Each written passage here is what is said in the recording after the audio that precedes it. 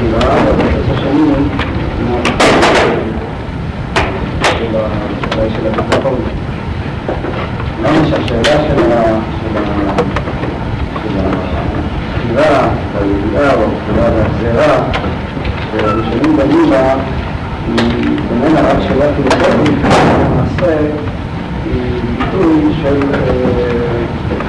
עניין הרבה יותר מהותי.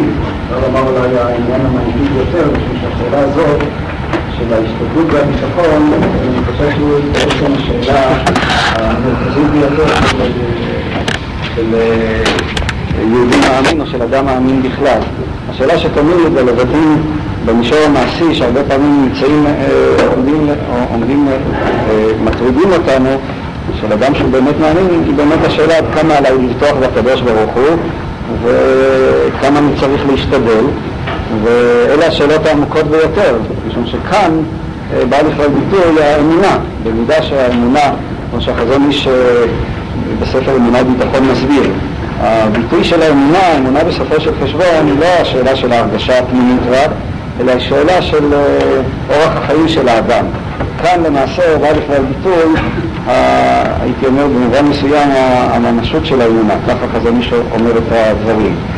החזון איש מגדיר את הביטחון כמימוש של האמונה, והוא יוצא באמת נגד אנשים שיכולים ככה ללמוד כל בגרונם, אבל ברגע שזה מגיע לתחום המעשי, שזה הפעילות בחיים, הפרקטיקה של החיים היא למעשה משקפת את הממשות של האמונה, ולכן השאלות הללו של הביטחון וההשתדלות הן השאלות המרכזיות, הן בעצם השאלות האמיתיות והעמוקות של האמונה, שבאמת מטרידות אותנו על כל צד ישל, מי שבאמת חי חיים ממשיים של אמונה. בכל אופן, מה שאנחנו ראינו בשיעור הקודם, שהשאלה של הבחירה והידיעה והבחירה והגזירה היא באמת השאלה של היחס בין האינסופיות או הטוטליות האלוקית לבין האוטונומיה האנושית. השאלה באופן פשטני, האם יש איזשהו מעגל שבו כביכול המציאות האלוקית, האינסופית והטוטלית איננה חודרת פנימה? האם באותה נקודה שהיא נקודת הבחירה, וכרגע לא משנה מהם גבולותיה ועד היכן נרחיב או נצמצם אותם, השאלה האם שמה אלוקים לא נמצא? אם כשאני מחליט או כשאני בוחר יש איזושהי נקודה שהיא נקודה לחלוטין שלי, שאני אוטונומי לגביה לגמרי. ראינו את הדברים של הרמב"ם שמועץ את הבחירה ברצון האלוקי עצמו. בניסוח הקבלי אצל הרמב"ם הבחירה מגיעה עד העצמות עצמה. כלומר אותו תחום שבכמה נראה שהרמב"ם גם מזהה אותו עם החוכמה, עם התודעה האנושית, עם ההכרה, אותו תחום הוא בעצם תחום אנושי, האדם אוטונומי לגביו לחלוטין. אולי באמת אני אזכיר כאן אוסיף עוד משפט על הנקודה הזאת. יש, אפשר לומר, אחד הוויכוחים, לפי לעניות דעתי אולי הוויכוח היסודי ביותר בין המקובלים לבין הרמב"ם, הוא סביב השאלה של העצמי. הרמב"ם מזהה, שוב, בניסוח הקבלי הוא מזהה את העצמות עם החוכמה או עם ההכרה.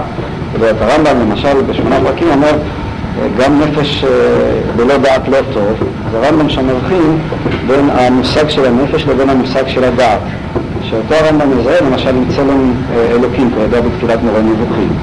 מה פירוש הדבר? לפי הרמב"ם העצמות של האדם, אותו דבר שהופך אותו להיות אדם, מה שהרמב"ם בתפילת המורה מכנה כצורה הטבעית. הצורה היא הדבר, האלמנט שהופך את עצם מסוים להיות מה שהוא. הדוגמה למשל, אם נדבר ביחס לאדם, יכול להיות אדם שאין לו רחמנא ליצלן יד, אז אני אומר הוא אדם בעל מום, אבל עדיין הוא נקרא אדם. אבל אדם שאין לו שכל, שאין לו דעת, אז הוא איננו אדם בעל מום, לפי הדברים של הרמב"ם, אלא הוא כלל לאדם. משום שמה שנותן לאדם את מה שמגדיר אותו כאדם, זאת היא הצורה של האדם, הינו השכל. עכשיו, המושג של שכל גם כאן צריך להבין מה הכוונה.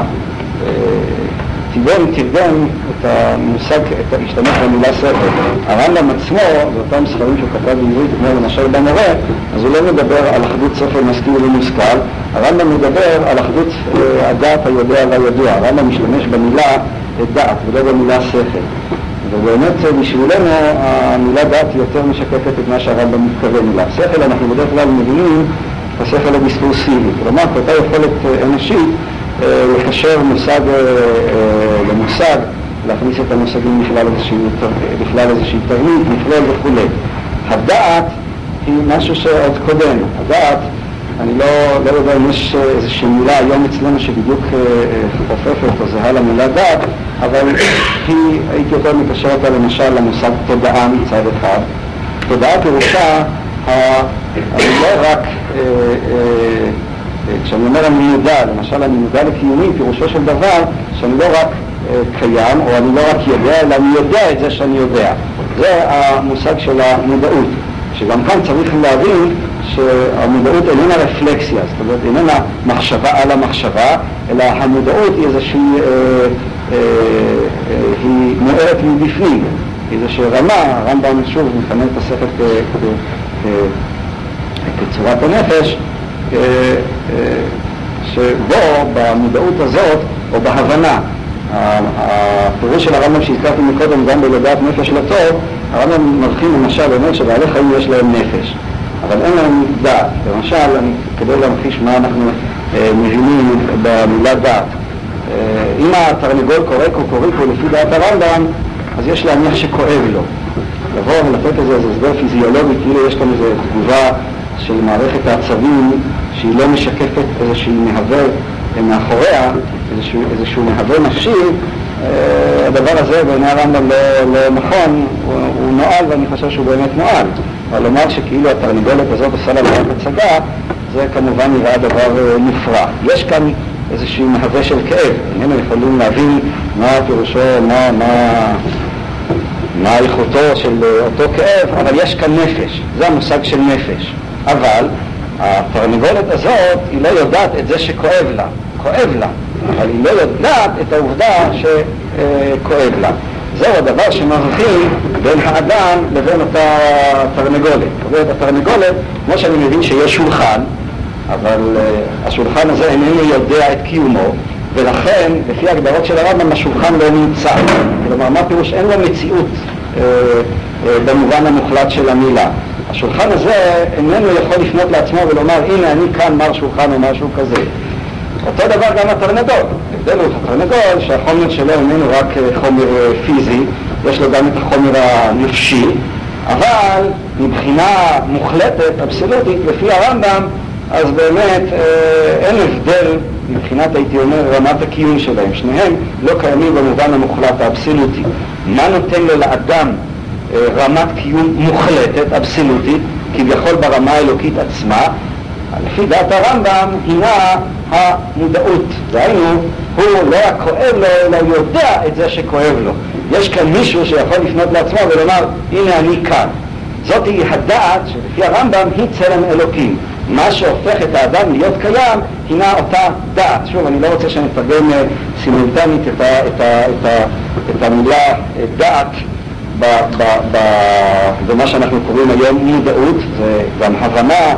יש עוד כמה מילים שאולי בעזרתם יחד, הבנת הדבר, שאני מבין את הדבר וכן הלאה. מכל מקום, לפי דעת הרמב"ם, מה שנותן לאדם את קיומו המוחלט, כלומר את זה שהוא קיים במובן המוחלט האבסולוטי של המילה, הינה המודעות שיש לו. זהו צלם אלוקים שיש לו לאדם. כל דבר שהוא חסר מודעות הוא לא קיים או שהוא פחות קיים. משום שגם כאן הרמב"ם לא מבחין בין שני מצבים, בין להיות ולא להיות, אלא הרמב"ם מדבר על היררכיה. יש להיות יותר ויש להיות פחות. הלהיות יותר והלהיות פחות הוא פונקציה של המודעות. הדבר הזה שייך בצוות למושגים שהרמב"ם משתמש בהם כשכל בפועל או שכל בכוח. שכל בפועל אינו רק בעצם קיים רק במציאות האלוקית, רק אלוקים הוא שכל בפועל, מושגים שגם המערב משתמש בהם. כלומר, רק הקדוש ברוך הוא נמצא מוחלט, רק הוא, יש לו, הייתי אומר, הוא יודע את עצמו, מנהל לעצמו במובן המוחלט, ולכן רק עליו ניתן לומר שהוא קיים באופן מוחלט. לעומת זאת, כל מציאות אחרת, האדם הוא שכל בכוח, כלומר, האור של הדעת הוא מאיר בו, אבל הוא לא מאיר בו באופן מושלם, הוא רק קיים כפוטנציאל. המושג טוב זה עוד עניין נוסף שצריך לדבר עליו, מהו המושג בכוח אצל הרמב"ם, אבל באופן כללי בכוח זה לא דבר שיהיה בעתיד, אלא דבר שכבר קיים בהווה כמשהו שעשוי או שיש לו פוטנציאל להתממש בעתיד. אדם הוא, וזה אנחנו יכולים בחיים האישיים שלנו תמיד להבין מה הכוונה. כל אחד מאיתנו יודע שהוא בדרך כלל לא חסר מודעות לחלוטין. מצד שני, הוא אף פעם לא מודע לחלוטין. לעתים מאוד נדירות אנחנו זוכים לאיזושהי מודעות מאוד מושלמת, לאיזושהי הנרה שקופה, מאוד חריפה. פתאום אתה מקבל את המודעות העצמית שלך, או איזו הבנה מלאה של משהו בהירות עצומה. אלה הם רגעים מאוד גבוהים כשאנחנו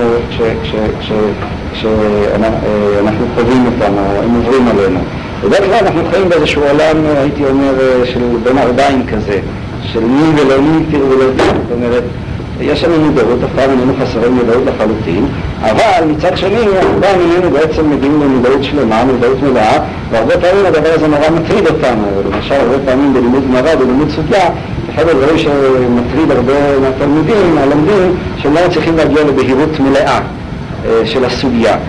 החוסר היכולת להגיע לבהירות מלאה הוא לא הפונקציה של היכולת שלי לדעת את האלמנטים של הסוגיה, אלא הרצון להגיע לבהירות מלאה הוא משהו הרבה יותר.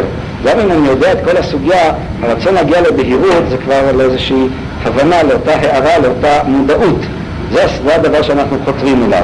ולכן השאלה הזאת של הבהירות, ושוב הדבר הזה מכניס אותנו לעוד מכלול מלא של נושאים שנלמד אותם בעזרת השם ברמב"ם, הוא עניין הרבה יותר עקרוני. כל השאלות שאנחנו מדברים עליהן של מודעות ושל ריכוז ושל היכולת להגיע להבנה יותר צלולה וכן הלאה, אצל הרמב"ם זה לא נתפס כאיזה עניין טכני. זה בעצם משקף את המציאות של האדם, את הממשות שלו, את המימוש שלו. ולעוד, אלא שהרמב"ם אומר שהמודעות המלאה איננה אלא מודעות באלוקים. הנה לדעתי ביתי, כלומר המודעות המלאה היא המודעות של אלוקים לעצמו, והיכולת של האדם להגיע לכלל מודעות מלאה היא למעשה דבקותו באלוקים. ולכן לפי הרמב"ם באמת העבודה המהותית היא העבודה של להגיע להשגת אלוקים. לפי הרמב"ם כל אחד ודאי כבר ראה פה ושם, השגת אלוקים היא למעשה הדבקות באלוקים. משום שההשגה הזאת היא השגה שאדם יודע אותה מתוך עצמו, זאת בהירות שהיא בהירות שאיננה בהירות של דבר מבחוץ, היא בהירות שמסירה הייתי אומר את אותו אובייקט שעומד מולי, אלא היא איזו מין מוארות מלאה שהיא עצם הקיום של הדבר, והמוארות המלאה הזאת היא למעשה קיומו של האדם באלוקים. האדם יודע את הקדוש ברוך הוא בכך שהוא דבק בקדוש ברוך הוא, וידיעת עצמו באופן מיוחד לרמב"ם היא למעשה גם ידיעת אלוקים. זה המושג של הדבקות. וגם כאן אולי ראוי אם נסיים את הקטע הזה, שהדבקות הזאת היא עניין מאוד פנימי, לא רק שנבין, מודעות זה לא עניין קר, שכלי, זה לא שכל הקר, זה עניין שהוא מלא, יש בו גם איזשהו תוצאות רגשיות, אמוציונליות מאוד חריפות. מי שזוכה להשגת אמת, להשגת אלוקות, להבנה, ובעצם ככל שההבנה יותר בהירה, וגם ככל שיותר עקרונית, היא מביאה לנו עושר עצום, היא יוצרת לנו שמחה עצומה. זה מתחיל אפילו בהבנה של דברים קטנים, זה מגיע לדברים גם יותר גבוהים, שאדם זוכה להבין משהו באמת בתורה או בסוגיה, זה מביא אותו לשמחה, זה מביא אותו לדבקות, זאת עובדה. ככה אומרים תמיד בישיבות שאחרי הסדר הטוב, אז מתפללים הערב בדבקות, וזה לא רק, זה עניין הרבה יותר מהותי, וכל שכן כשהדברים אמורים בהשגות של האמת האלוקית, של האמת של המציאות. אם אדם זוכה להשגה, לא במובן השכלי, אלא באמת להערה, להבנה עמוקה, הדבר הזה מביא אותו לאהבת השם, בדיוק באותם מונחים שהרמב"ם מדבר עליהם. זה ריגושים מאוד עמוקים,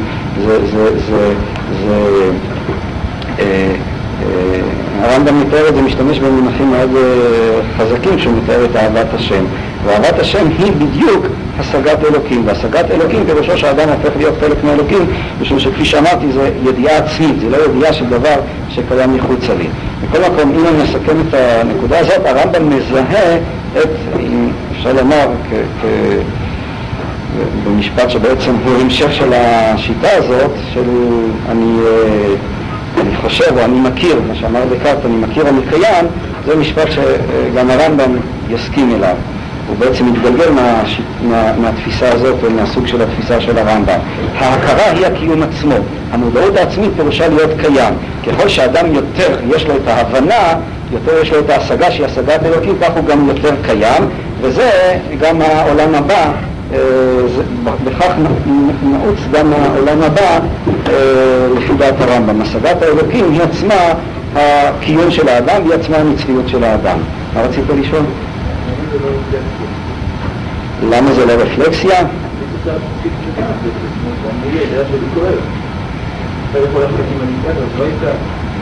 אני מנסה להסביר למה זה, שוב, אתה מדגיש אותנו לעניינים רבים, ואני מניח שזה אולי יותר חשוב, יותר מטריד אותנו. למודעות לא מגיעים באמצעות רפלקסיה, במובן מסוים לפחות, בעצם לא לפחות, אני אומר את זה מתוך הזדהות.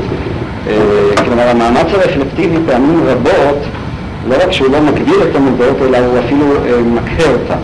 עכשיו מה הדבר דומה, הרבה פעמים כל אחד מאיתנו מתנסה בכך שככל שהוא יותר לפעמים ככה מנסה להבין את הגמרא, ככה ללחוץ בכיוון, יותר לתפוס, ככה התפיסה הזאת היא חומקת ממנו והוא מגיע לחוסר לירוד ולערפול הרבה יותר גבוה. בחוכמה, אם אני משתמש במונחים קבליים, אחד הדברים שאני רוצה זה באמת להשוות בין הרמב"ם לבין המקובלים, העולם של החוכמה הוא העולם של האחדות, העולם של האצילות, שהמונח שהמקובלים משתמשים אליו זה עיר וחלבו אחד, עיר וגרמו אחד. כלומר, האחדות פירושו של דבר זאת ידיעה שאיננה ידיעה של דבר שמחוצה לך, אלא מאור שהוא מאיר לעצמו ובתוך עצמו. זה העולם של החוכמה. ולכן העולם של החוכמה, שעולם האצילות, שאותו אני מזהה עם הדעת של הרמב"ם, היא העולם של אחדות. למה הרפלקסיה איננה יכולה להביא אותה בהירות? הסיבה היא פשוטה מאוד. כשנראה דבר שעומד מולי, אז הדבר הוא תמיד עומד מולי. כלומר, יש כאן משהו שעומד מולי. באיזשהו מקום, העמידה מולי מחייבת איזושהי אטימות של הדבר. אם הוא שקוף לחלוטין, הוא לא עומד מולי. כדי לקבל את השקיפות, הדבר הזה צריך להיות חלק ממני. ועצם הניכור או השניות של הדבר שעומד מולי, הוא עצמו כבר מחייב ערפול שלו. זה לפי המונחים של הקבלה שייך לספירת המלכות. הביטוי של ספירת המלכות, אותו ביטוי כמו שהחסידים, אדמו"ר הזקן מסביר, אין מלך ולא עם. אין מלך ולא עם, אדמו"ר הזקן מסביר, אין מלך ולא אמינות. מה הוא מתכוון לומר? הוא מתכוון לומר שהיסוד של העולם שלנו, שהוא ספירת המלכות, יש פה בהכרח מחייב אמינות. כלומר, בהכרח מחייב התפלגות בין המלך, הקדוש ברוך הוא, לבין הבריאה. הם ניצבים אחד מול השני. ההתייצבות אחד מול השני מחייבת אמינות, מחייבת הסתר פנים. משום שאם באמת לא הייתה כאן האמינות, אז הבריאה הייתה חוזרת למקורה, הייתה חוזרת לאחדות.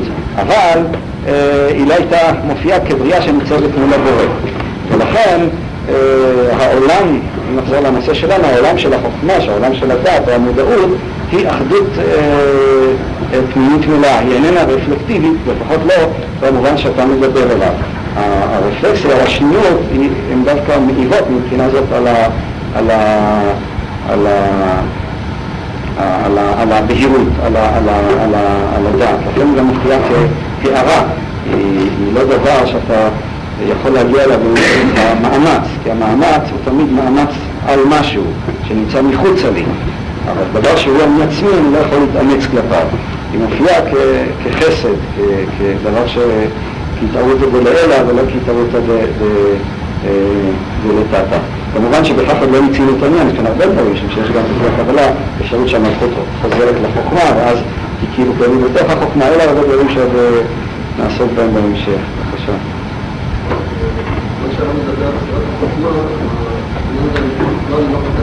העניין האינטלקטואל, לא בקשר שלנו. אבל לנו בפירוש כותב בכמה מקומות, מי שיכול להגיע להשגות האלה זה דווקא אנשים עם כוח אינטליגנט. האנשים משהו זה אנשים שפשוט אין להם אינטליגנציה נמוכה. מה הקשר בין אינטליגנציה לבין מה שהרב? אני חושב שראשית כל האינטליגנציה שהרמב מדבר עליה זה לא כוח שהוא רק שכלי. זאת אומרת, זה ברור לי לחלוטין וגם על זה אני מקווה שנדבר. זה לא איזו ויטואזיות של למשל הפלפלן, הוא לא בהכרח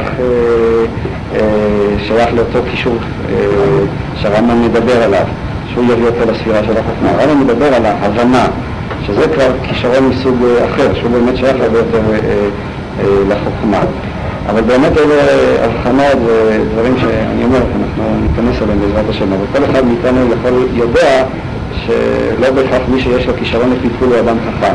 פגשתי הרבה פלפלנים שהם טיפשים לחלוטין, וזה עצמו לכאורה, לא רק זה, ככה, אומר לי רק קצה לשון, מה שמאפשר להם להיות פלפלנים זה רק בגלל שהם טיפשים, אחרת הם לא מתפלפלים כל כך הרבה. אבל בכל מקום, זה פשוט, אני מביא את זה כהמחשה, להבחנה בין כישרון שהוא רק שכלי נאמר, לבין כישרון שהוא שייך להבנה או לחוכמה, שהוא כבר באמת שייך לכיוון הזה של החוכמה שעליה אנחנו דיברנו. אורי.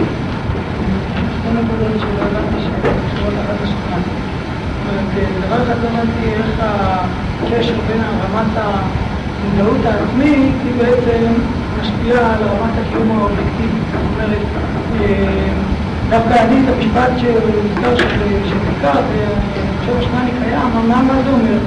זאת אומרת שברגע שאני, זה משפט שמדבר ברמה האונתולוגית, שברגע שאני, עצם זה שאני מצליח לשאול את השאלה הזאת, זה כבר מעיד על הקיום האובייקטיבי שלי. מעבר לזה אני כבר לא יכול להגיע, דווקא זה בדיוק הפוך מהרמה. אבל אני באמת לא מבין איך רמת המודעות העצמית של האדם הסובייקטיבי היא יכולה להשפיע על הקיום האובייקטיבי. הקישור הזה לא הבנתי, ואולי בגלל שלא הבנתי זה, גם לא הבנתי, זה נשמע לי משפט שנאמר פה, כאילו הוא הקפיץ ישר, שידיעת עצמי בעצם שווה ידיעת אלוקי. זאת אומרת, וזה בדיוק הפוך למשפט של אילו ידעתי והייתי. זאת אומרת שהבן אדם לא יכול להגיע לתמונת המשפטן, לא יכול להגיע לידיעת עצמו. וגם, בכלל, אני לא רוצה להבין מבחינה תפיסתית, נראה לי גם הפוך להרבה דברים שזה הרמב"ם שידיעת עצמי היא ידיעת אלוקי. טוב, לא שאלת את השאלות, זה באמת, אני אתחיל בשאלה הראשונה. המשפט אני מכיר, אני קיים, אין פירושו שאם אני מכיר אני מגדיר את הקיום. הקיום הוא ההכרה עצמה. זאת אומרת, מה זה להיות קיים? זה בעצם לדעת את זה שאני קיים. למשל, אם אתה עכשיו יושב בשיעור ובכלל לא היית מודע למי שמתרחש, אז זה יתפרש לפי התפיסה הזאת שבעצם אתה לא כאן, אתה אינך קיים כאן.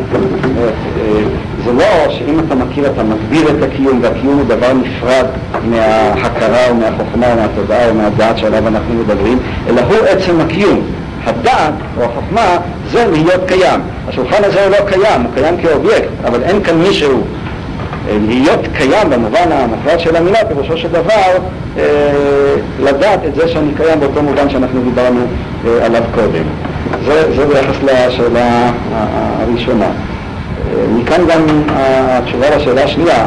זה הקפיץ אותך מסיבה פשוטה, משום שזה נשמע לך כמשפט אקסיסטנציאליסטי כזה. הכרת עצמי, הכרת הקר, ואז ולהפוך את הרמב"ם לאקסיסטנציאליסט זה ודאי מבצע בלתי אפשרי. אני מסכים לזה, אבל אני לא התכוונתי לידיעת עצמי האקסיסטנציאליסטי. התכוונתי לידיעת עצמי באותו מובן של הרמב"ם דיבר עליו, שהיא לגמרי שונה. וכאן אני חושב שאפשר כן לנסח את המשפט המהופך של הרמב"ם. זאת אומרת, ברגע שהאדם באותו המשפט שהוא ידעתיו הייטיב, פירושו של דבר שידיעת הקר היא בניגוד לידיעת השולחן, שידיעה של דבר שמחוצה לי, ידיעת הקר לעולם לא יכולה להיות ידיעה שמחוצה לי. הקדוש ברוך הוא כאחדות פשוטה, אני יכול לדעת אותו רק מתוך התמזגות איתו, מתוך זה שאני הופך להיות אחד איתו. אבל ברגע שאני הופך להיות אחד איתו, אז אני הופך להיות אחד איתו. זאת אומרת, זה לא אל תתפוס את זה במובן הרך, אני נמצא מבחוץ והופך להיות אחד איתו ועדיין נמצא מבחוץ, אלא כפשוטו, זאת אומרת, זה, אני אומר, גם בזה נעסוק.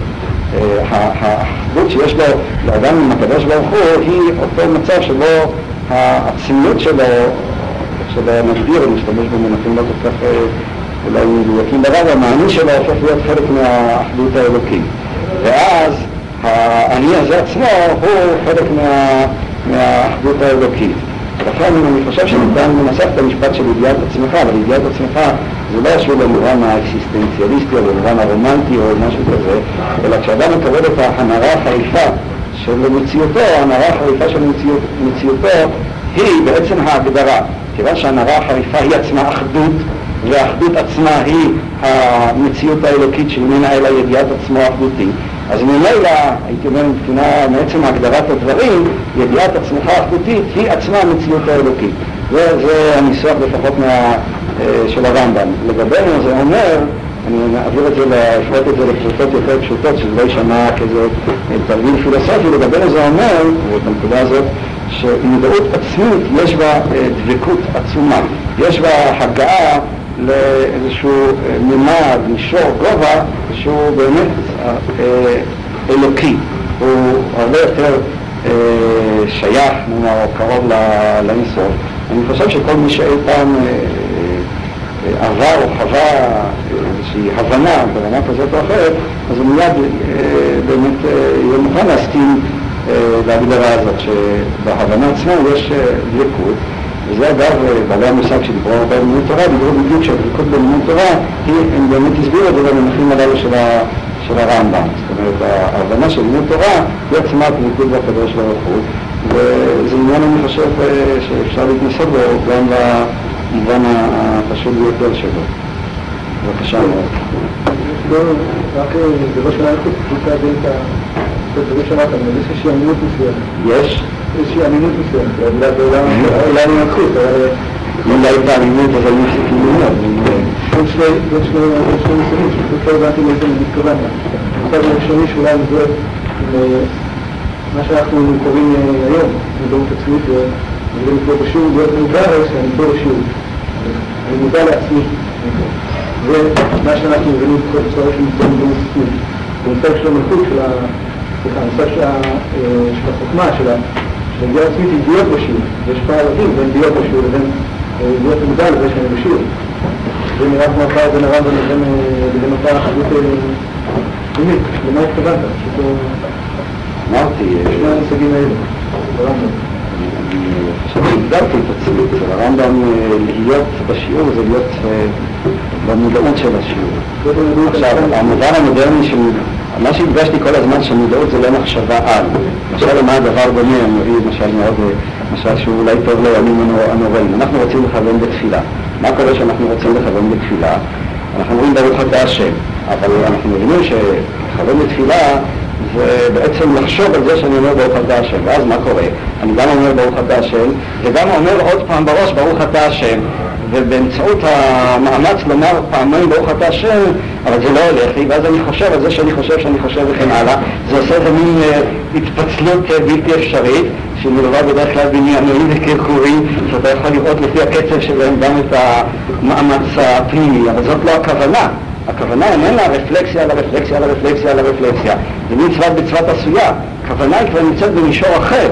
היא מחייבת איזושהי אחדות ואמירה בלתי אמצעית ישירה. מצד מסוים ברוך אתה השם. לכן הכוונה יש בה שוב איזושהי אחדות מסוימת. הכוונה היא שוכנת בתוך עצמה. אתה לא יכול להפיק את הכוונה מתוך המחשבה. משום שהמחשבה מבחינה זו היא קיימת בעולם נמוך יותר. הדבר הזה הוא גם נכון ביחס למודעות. זה שאני אחשוב עכשיו שאני בשיעור לא יתרון כאן לדעת למודעות שלי, והוא רק מצד מסוים רק מנציח את השניות, והוא הרבה פעמים דווקא מפריע למודעות. ההפניה של המודעות היא נעשית בצורה הרבה יותר פשוטה, הרבה יותר ראשונית, ולכן זה מה שהתכוונתי במושג של מודעות. אבל שוב, המילה מודעות אני משתמש בה משום שאין מילה יותר טובה, היא לא יכולה, היא לא משקפת את המושג דעת של הרמב"ם במדבר מילה. טוב, ניתן לנועם, אבל באמת אני רוצה שקצת מתקדם.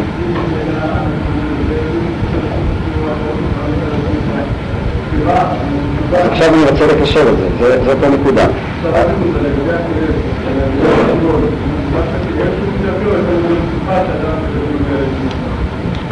אם התרנגול שמח, אז הוא שמח, אני לא מבין מה השאלה, השאלה אם התרנגול הוא רק כואב לו שהוא יכול להיות גם שמח, ואני מניח שיש סקאלה של רגשות שמחייבים גם מודעות, ודבר כזה אומר לתרנגול, ייתכן ששמחה, התרנגול אני מניח, או אפשר, כן, אם אני מניח שאין לו מודעות, אז ודאי שיש סקאלה של רגשות שהתרנגול לא שייך להם.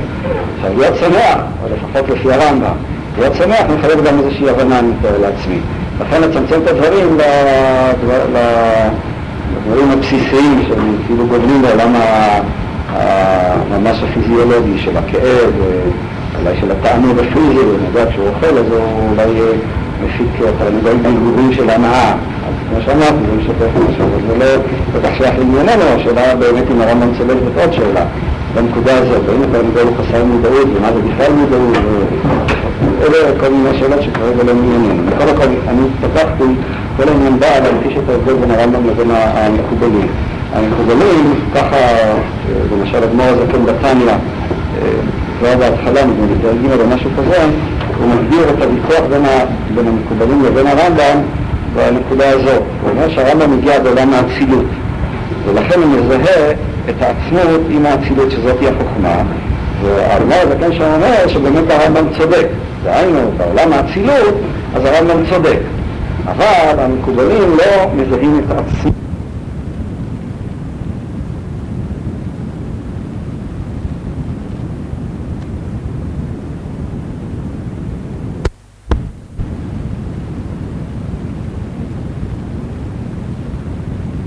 כך גם ביחס לאור אינסוף, אז עולם החוכמה הוא כעשייה לגבי אור אינסוף עצמו.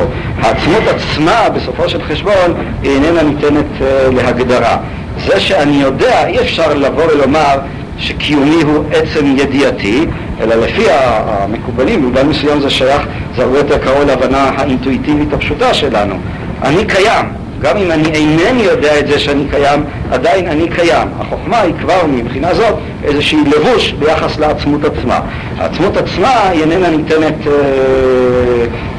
העצמות עצמה איננה ניתנת להגדרה, ולא עוד, אלא אתה אף פעם לא יכול לראות אותה כפי שהיא. הסיבה היא פשוטה מאוד, משום שאנחנו יודעים את מה שאנחנו יודעים. כיוון, מה שקורה כאן זה בצד מסוים עניין שהוא פרדוקסלי, אפילו מוזר. הטענה היא בסופו של חשבון שאתה אף פעם לא יכול לדעת את עצמך. למה אתה לא יכול לדעת את עצמך? כיוון שעצמך הוא מעל המודעות שלך. מה אני מתכוון? המשל שהחסידים מביאים לגביו, למשל, אתה לא יכול לראות את המחשבות, לפחות לא בעולם הפשוט הרציונלי. למה? משום שהמחשבות הן מחומר אחר, הן ברמה יותר גבוהה. בעיניים הפיזיות אי אפשר לראות את המחשבות. כך אמר האדמו"ר האמצעי מחב"ד, אי אפשר להוכיח את מציאות הכלי יתברך. כפי ההוכחה או השכל, הם יכולים לתפוס רמה מסוימת של המציאות, אבל אינם יכולים לתפוס את הקדוש ברוך הוא עצמו, את האינסוף עצמו. לכן אי אפשר להוכיח את מציאות אלוקים, אי אפשר אפילו להגדיר את מציאות אלוקים, אי אפשר אפילו, כמו שהרמב"ם עצמו מלמד, והשאלה את זה מתקשר לנושא הקודם, זה עוד נושא, להשתמש במונח אלוקים נמצא במובן הפשוט שלו, משום שהמושג מציאות עצמו הוא למעשה כל כולו רווי במה שאנחנו תופסים כמציאות. את האינסוף עצמו, את העצמות עצמה, אז העצמות מזוהה עם הכתר. לא ניכנס כרגע שוב למונחים הקבליים, אבל כל העניין הזה הוא למעשה מכניס אותנו גם לנושא שלנו לשאלה מאוד יסודית. השאלה, מהו הגוף הבוחר? כשאני מדבר על כך שיש לו לאדם אוטונומיה או בחירה, השאלה היא, מי הוא זה שבוחר? מה אתם אומרים? כשאני בוחר, מי הוא זה שבוחר? אולי קצת לשאול אתכם, איך בוחרים? מה פירושה של הבחירה? ניכנס אולי קצת יותר לנושא שלנו. מי הוא למעשה הגוף הבוחר? מה אתה מתכוון שילוב? יש לאדם משהו תחושה פנימית, לא הוא מתרגם לפי מה שהוא יודע, לפי מה שהוא יודע בעצמו, אתה אומר ככה הוא בוחר, אבל אני שואל מי הוא זה שבוחר? המודעות היא זאת שבוחרת. למה אתה... אולי תסביר מה אתה מתכוון שהמודעות היא זאת שבוחרת? האדם הוא מודע לאפשרות, הוא במודעות שלו. ממש אבישי טוען שבעצם, והרמב"ם מסכים לזה, הכוח של הבחירה הוא באמת תלוי באותה דעת או הכרה או מודעות שעליו אנחנו דיברנו. למה? משום שכדי לבחור במשהו אני צריך להכיר את האפשרויות, ויותר מזה גם להכיר את עצמי. הכרת עצמי שהיא עצמי, היכולת שלי לנוע לכיוון מסוים או לכיוון אחר, נובעת מתוך זה שזה אני עצמי. כלומר, ברגע שאני יודע ויודע את עצמי, יודע את זה שאני יודע, אז אני יכול ללכת ולהפעיל את עצמי. אבל אם אני שרוי בעיוורון, אם אין לי את אותה הכרה, את אותה מודעות, אז כאן אין מקום לדבר על בחירה או על חירות. הכוח של הבחירה או הכוח של החירות הוא למעשה פונקציה, לפי הרמב, וזה עוד מתקשר לנושא שלנו, הוא פונקציה של המודעות העצמית של האדם. ככל שהאדם יש לו יותר הכרה, יש לו יותר מודעות, הוא יותר נהיר ושקוף לו מה קורה, זה היכולת שלו להשתחרר למשל סיבות חיצוניות שמניעות אותו. מה אני מתכוון לומר? אם אני רעב, אם אני לא מודע, אני רעב, אני אוכל, יש איזה כוח שדוחף אותי וגורם לי לאכול. מה היכולת שלי לנתק את הסיבה ולגרום לכך שהרעב, שהוא איזה מין דחף או יצר נפשי, מה היכולת, איזה יכולת, איזה ספיקה אנושית יכולה לגרום לכך שאני לא אפעל לפי אותו רעב? התשובה, המודעות. ברגע שאני יודע את העובדה שבעצם יש בתוכי איזשהו דחף, והדחף הזה דוחף אותי לכיוון מסוים, והעובדה שהמודעות הזאת היא אני עצמי, היא מאפשרת לי ללכת ולומר לא, אתה תסתה את עצמך לכיוון אחר. אבל אדם שאיננו, הוא חי בחוסר מודעות, דהיינו אין לו את הבהירות העצמית הזאת, אז אדם כזה יפעל באמת לפי הדחפים, לפי היצרים שלו. כלומר, הגוף הבוחר, שזה בעצם העצמות של האדם, הינה הדעת שלו, והידיעה העצמית הזאת, כיוון שזאת איננה ידיעה של דבר מחוצה לי. אם זאת הייתה ידיעה של דבר מחוצה לי, אז עדיין זה לא הייתה לי את החירות. החירות נובעת מכך שאני יודע את עצמי, וזהו עצמי, וכיוון שכך, אז אני יכול ללכת ולהזיז את עצמי באיזו תנועה אחדותית לכל מיני כיוונים. ולכן, וזאת עוד נקודה שהיא חשובה אצל הרמב"ם, ההכרה, או בהכרה עצמה, נעוץ הכוח הזה של הבחירה, או נעוץ הכוח הזה של החירות, שבענייננו זה גם הכוח של התשובה. ושוב, זה הנושא שיעסיק אותנו הרבה. ודאי שהמקובלים, כשמדברים על איזושהי עצמות גבוהה יותר, הם ידברו על חירות מסוג אחר. הם ידברו, וכאן בעצם החירות שאיננה תלויה בהכרה או במודעות.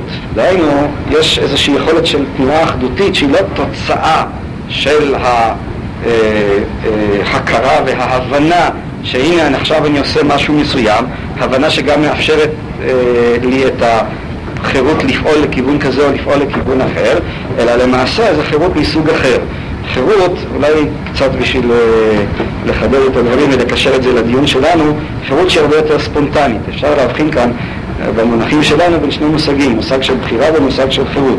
חירות היא איזו תנועה ראשונית, אני פועל מתוך עצמי.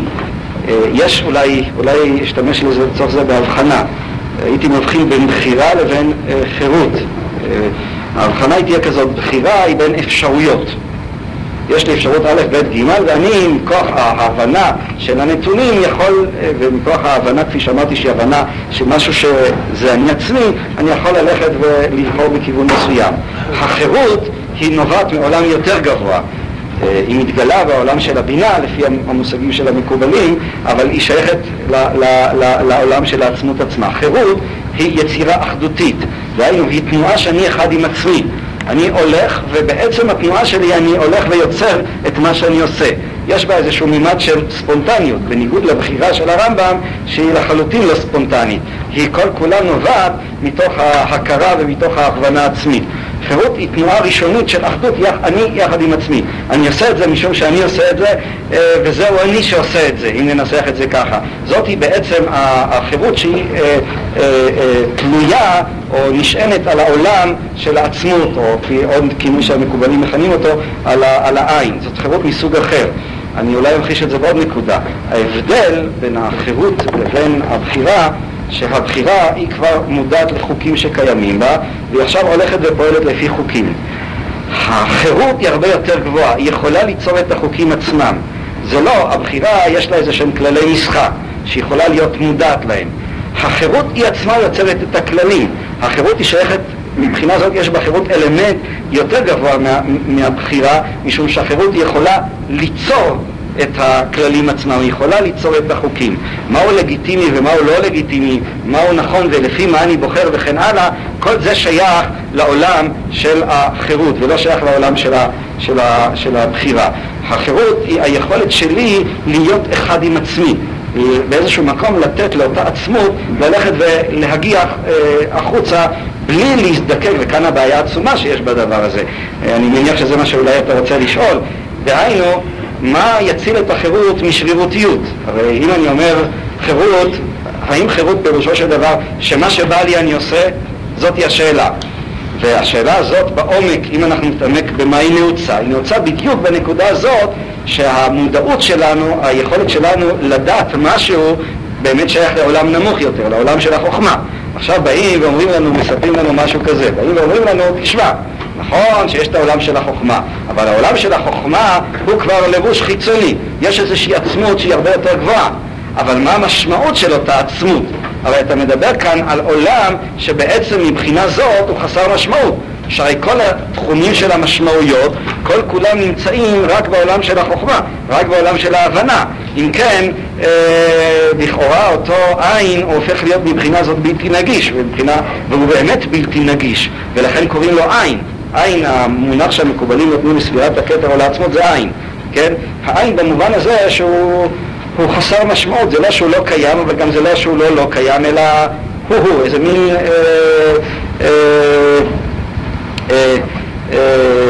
מצב שאתה לא יכול לדווח עליו, אתה יכול לבטא אותו.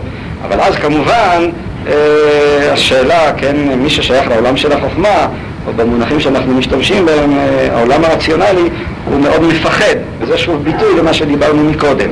החסיד רוצה שכל מה שהוא עושה יהיה ביטוי של אותה עצמות, של אותה מהותיות.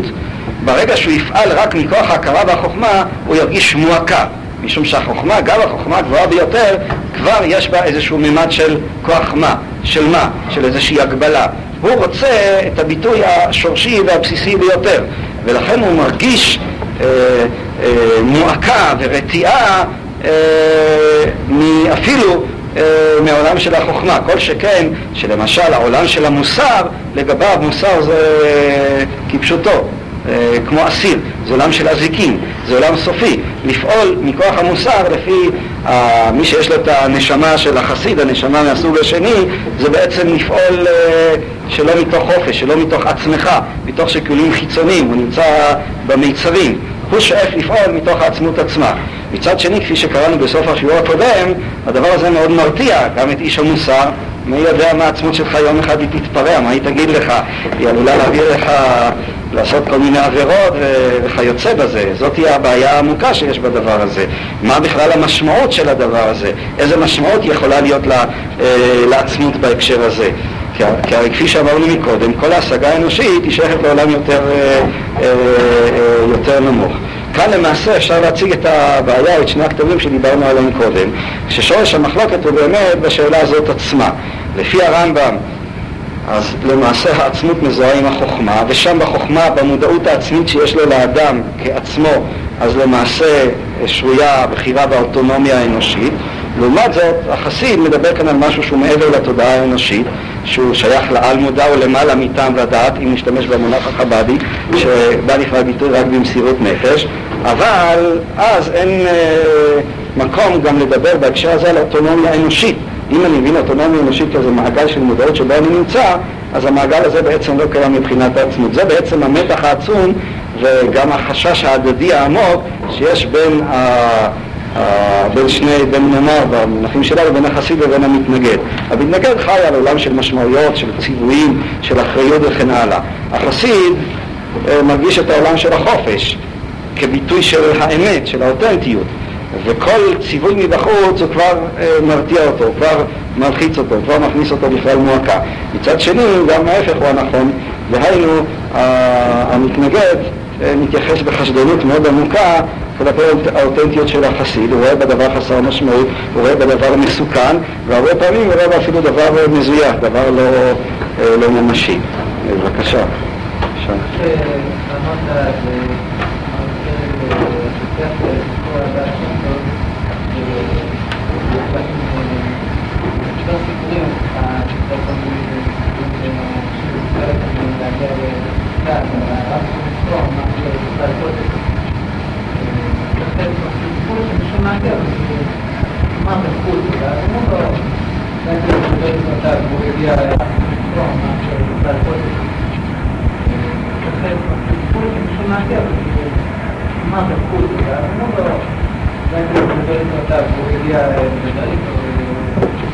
והבעיה שם טוב אמר לו, לפני שאתה משקיע במלכות, אז כאילו תסתר לך שתגור. שהוא אמר לו, ראשן לו איזושהי קשה, אמר לו על תסכים, הגליים תסכים. ונתת לו עבודות. וניסו להוציא אותו ככה מאוד מאוד כוח, אמר, שברו את המושכות ויצא.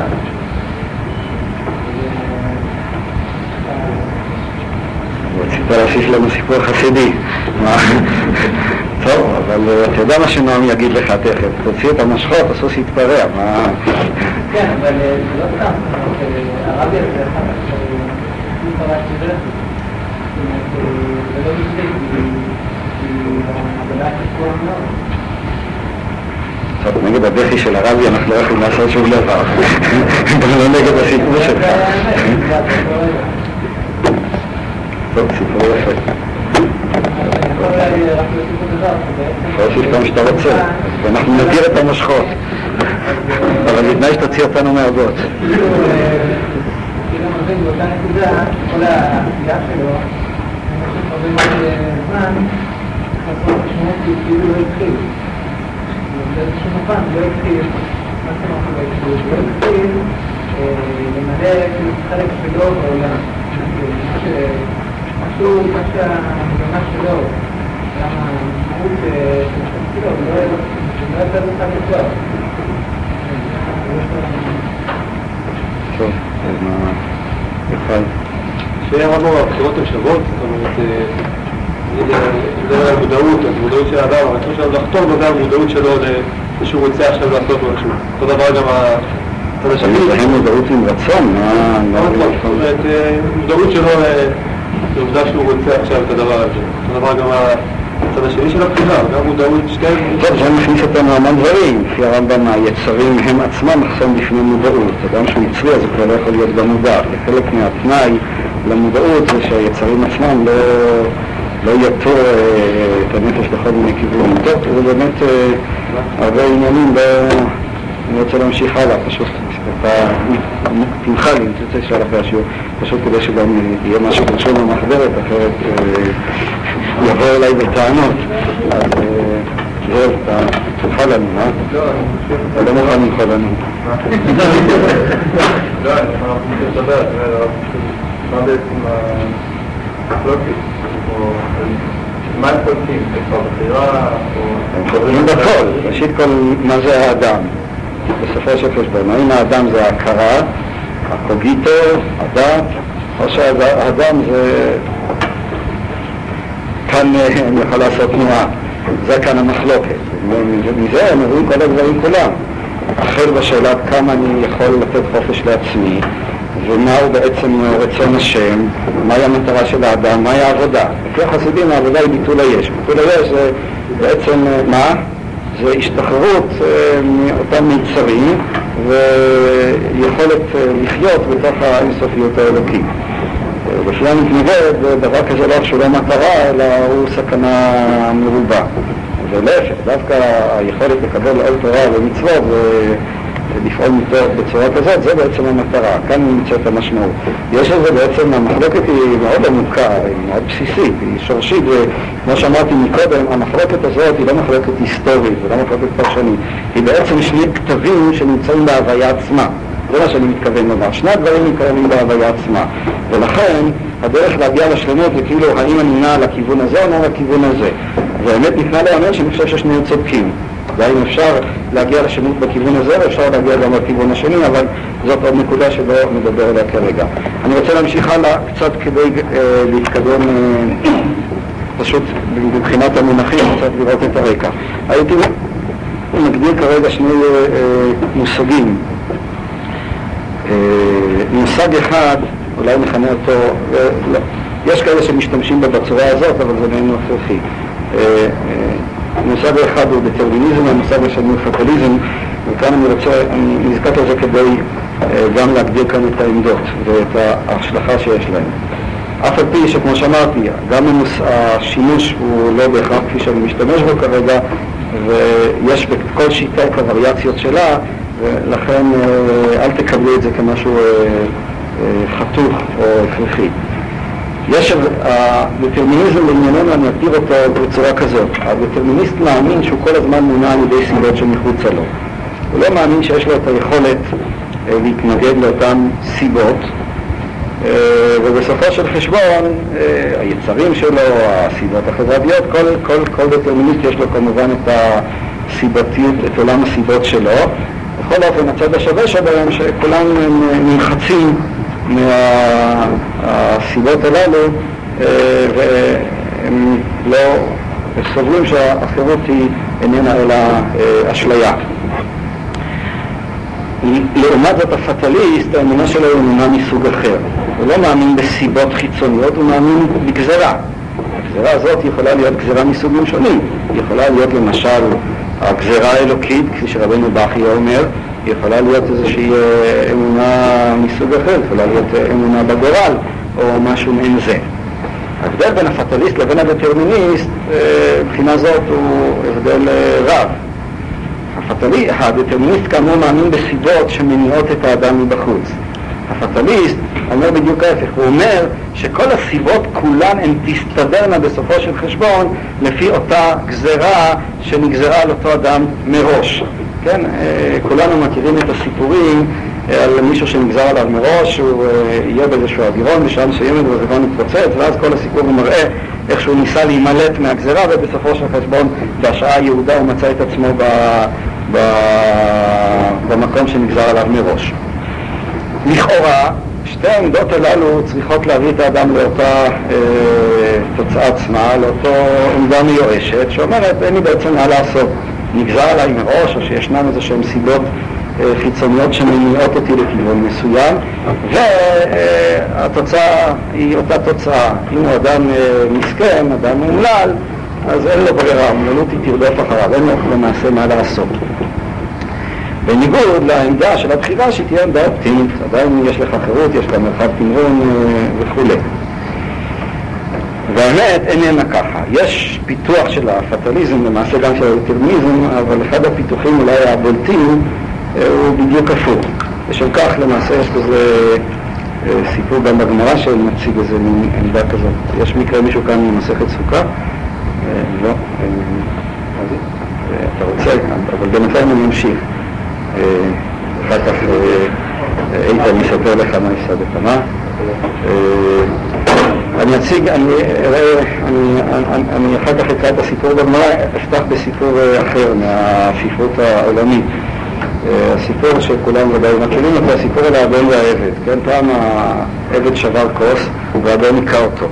העבד התלונן, הרי אתה האדון מאמין, אתה פטליסט, אתה מאמין בגזירה קדומה. אם כן נגזר עליי שאני אשבור את הכוס, אני אינני אשם.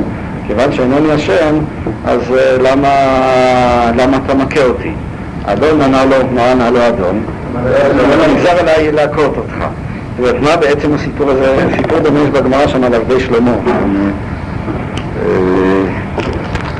אולי גם מכירים אותו, ובעצם הוא סיפור שבצד מסוים גם כן הוא סיפור פטליסטי, אבל אתם נמצא כאן בגמרא.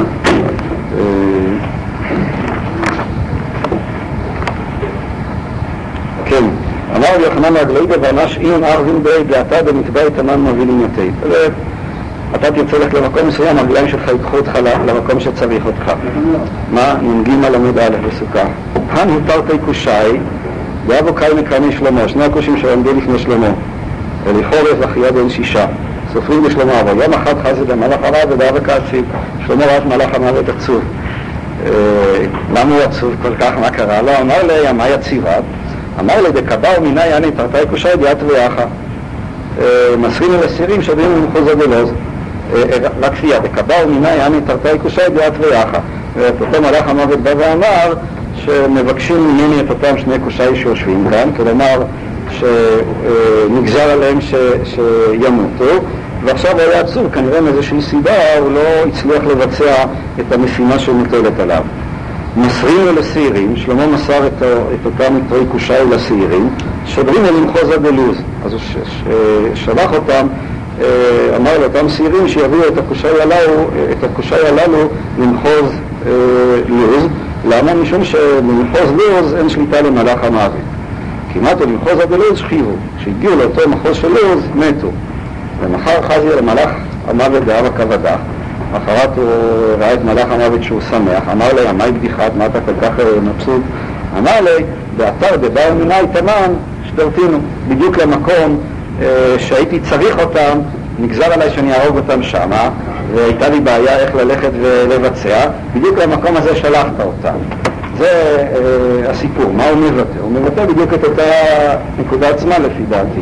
דהיינו, רגלי דברינו שערבים בי. האדם לא יכול להתמודד עם מה שנגזר עליו, ולהפך, כשהוא מתמודד עם מה שנגזר עליו, אז ההתמודדות עצמה היא בדיוק מתארגנת באותו אופן שתמומש אותה הגזרה שנגזרה עליו. אם ננתח את הסיפורים הללו לעומק, אז אנחנו נגיע למסקנה מאוד מעניינת. האם הפטליזם מגביל את החירות של האדם או לא? מה אתם אומרים? האם הדטרמיניסט הוא בעצם לא יכול לעשות מה שהוא רוצה, משום שיש כל הזמן סיבות שגורמות לו לעשות מה שהוא לא רוצה. הפטליזם טוען בהקשר הזה, מכל מקום יוצר חופש אדיר. בעצם הפטליזם הוא האמצעי ליצור חופש במובן הקיצוני ביותר שלו. למה? משום שהפטליזם למעשה אין בו שום, הוא לא מעמיד שום איזה תביעה, איזה מקדמה למה שקורה. הרי האדם איננו יודע מה גורלו ומה נגזר עליו. זאת אומרת שבעצם כל מה שהוא יעשה, הרי זה מה שיגזר עליו. אבל יותר מזה, כל מה שהוא יעשה זה מה שהוא יגזר עליו, והוא יאמין שמה שנגזר עליו הוא לא יכול היה בעצם לעשות אחרת. זאת אומרת, הפטליזם מבחינה זאת הוא יוצר חופש אדיר, חופש כזה שמשחרר את האדם מבחינות מסוימות מכל שיקול חיצוני, שהרי למעשה האדם יזהה כל מה שהוא יעשה, למעשה הוא יזהה את כל מה שהוא יעשה עם הגזרה. אם הוא אדם מאמין, הוא יזהה את זה עם רצון השם.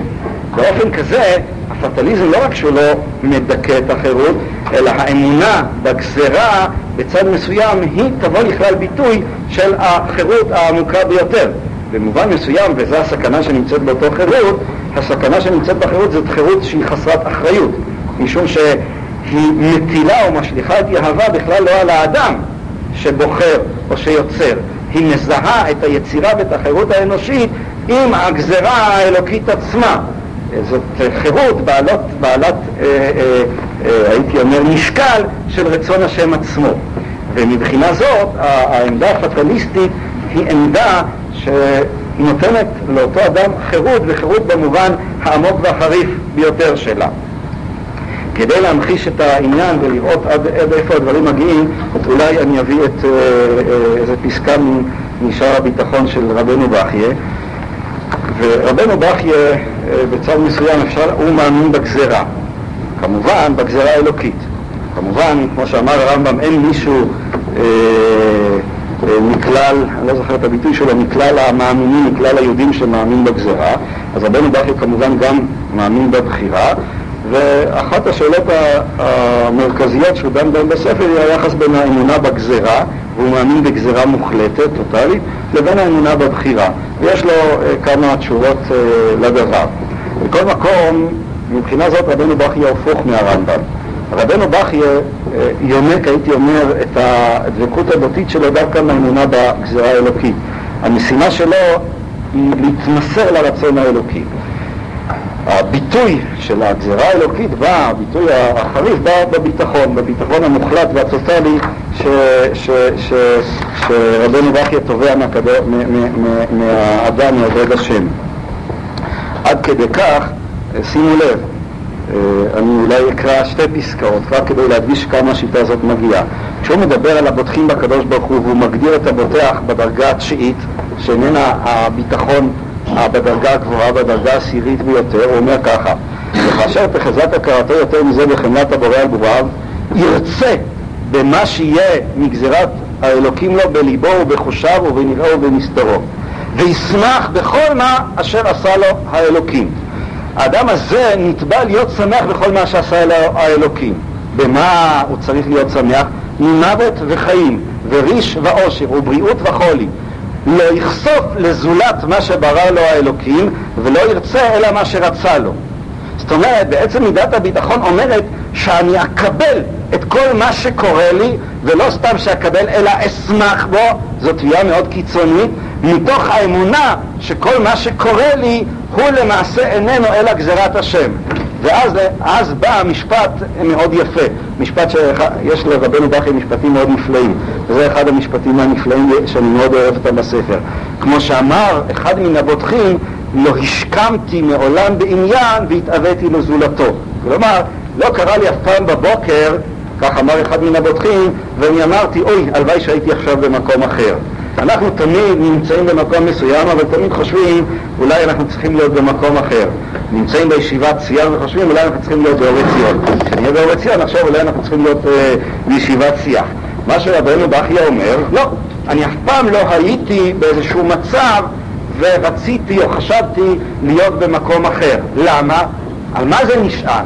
זה לא נשען סתם על איזושהי נכונות של האדם לקבל את החיים שלו, אלא זה נשען על האמונה שכל מה שקורה לו, כל מה שקורה לו, איננו אלא רצון השם, ורצון השם הוא הטוב השלם והמוחלט. זאת מידת הביטחון שעליה מדבר רבנו בחיי, ולכן האמונה בגזרה האלוקית כל כך חשובה לו.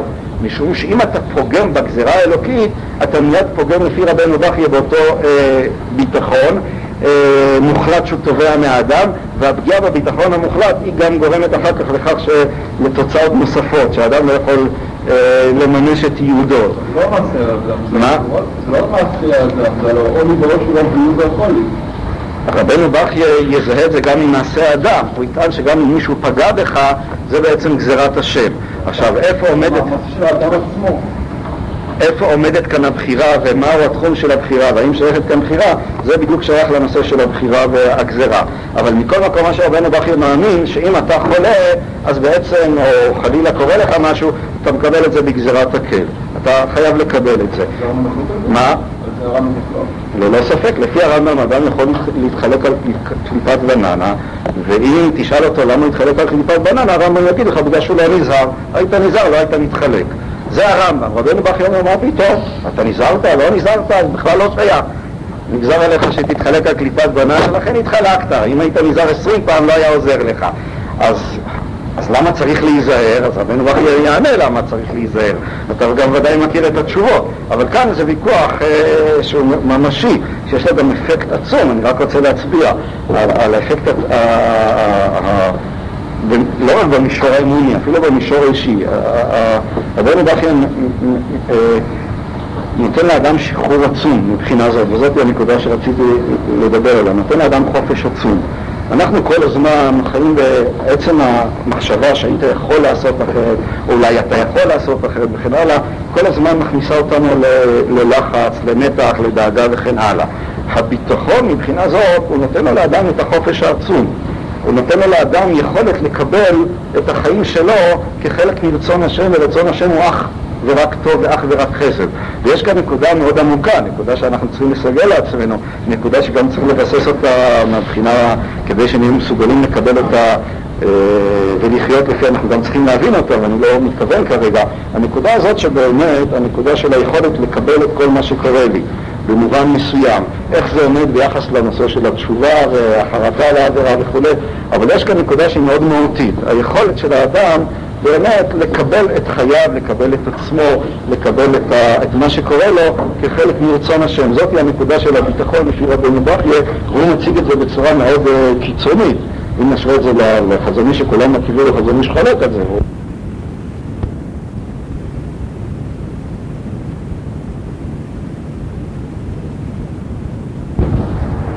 לפי דעתו של רבנו בחיי. האם האדם צריך להתייחס למשל לשאלה כמה ירוויח במקצוע מסוים? האם הוא צריך להתייחס למעמד החברתי שלו? להתייחס לזה שהדודה אומרת לו, אם אתה תהיה דוקטור, תהיה אדם מכובד, תהיה שיעור באופן, כולם תצטרך לעשות בשלב. מה הקריטריון? מה? אני לא יכול לדבר לאף.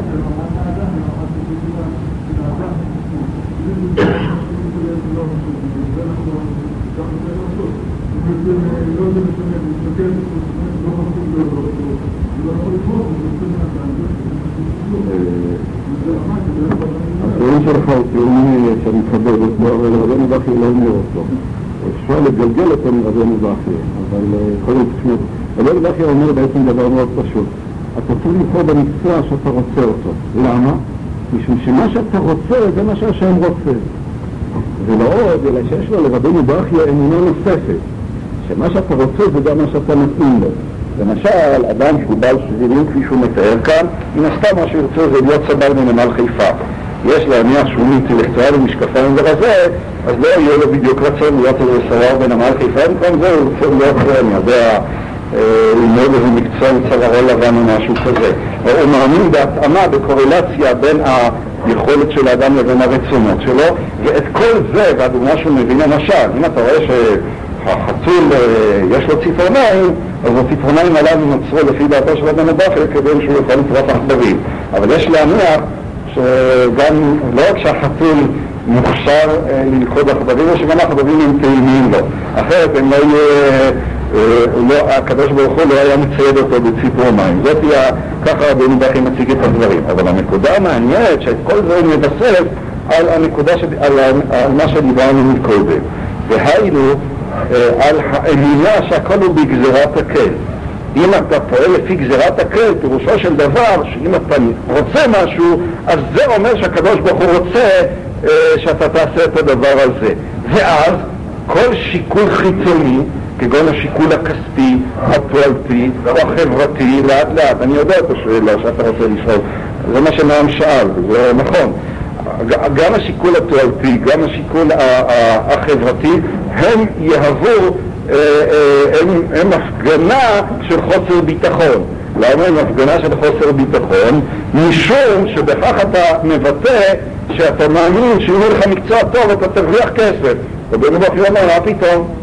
כמה כסף תרוויח זה בכלל לא תלוי במקצוע שלך. ולכן האמונה ברצון השם פירושה שאתה בוחר בעצם במה, וזו הנקודה המעניינת. האמונה הטוטלית ברצון השם היא משחררת אותך למה? לעצמך. מה יש כאן באיזשהו אופן ליכוד וזיהוי של העצמיות שלך, של מה שאתה רוצה, עם רצון השם. אבל מה שאתה רוצה כאן נשען על עוצמה הרבה יותר חזקה מאשר איזשהו רצון סובייקטיבי שאדם נולד במקרה ככה. זה הופך להיות רצון שהוא רצון הקל, שהוא רצון הרבה יותר מהותי, הרבה יותר חזק. הוא מקבל עוצמה ועומק של רצון הרבה, מתוך תפיסה כזאת, הרצון מקבל איזושהי עוצמה הרבה יותר חזקה. לא בחירה? מה? לא בחירה? הוא מה שאתה רוצה, לא מה כאן השאלה הזאת עוד שאלה. אז לכאורה לפי התפיסה הזאת בעצם כל מה שתעשה השם רוצה. ואם כן, מה הפישרה של הזהות הזאת? אז גם על זה אפשר לענות, זה גם השאלה שזאב נועם העירו. ואם אתה רוצה דווקא את הכבוד, למה הדבר הזה לא לגיטימי? זה גם כן חלק מרצון השם. התשובה שרבנו בחיי אומר שאתה יכול לדבר על היררכיות של רצון. יש רצון שזה אתה עצמך, שאתה יכול לזהות עם רצון השם, ויש רצונות שהם מראים דברים אחרים, שהם ביטוי של איזושהי תועלת מבחוץ. הרצון שלך זה הזרימה החופשית שלך, שהיא מזוהה עם רצון השם. כל שיקול חיצוני הופך כבר לפגיעה באמונה בביטחון האלוקי. זאת היא שיטה של חירות, של בחירה, וכאן שוב אני אמחיש את אותם שני מושגים.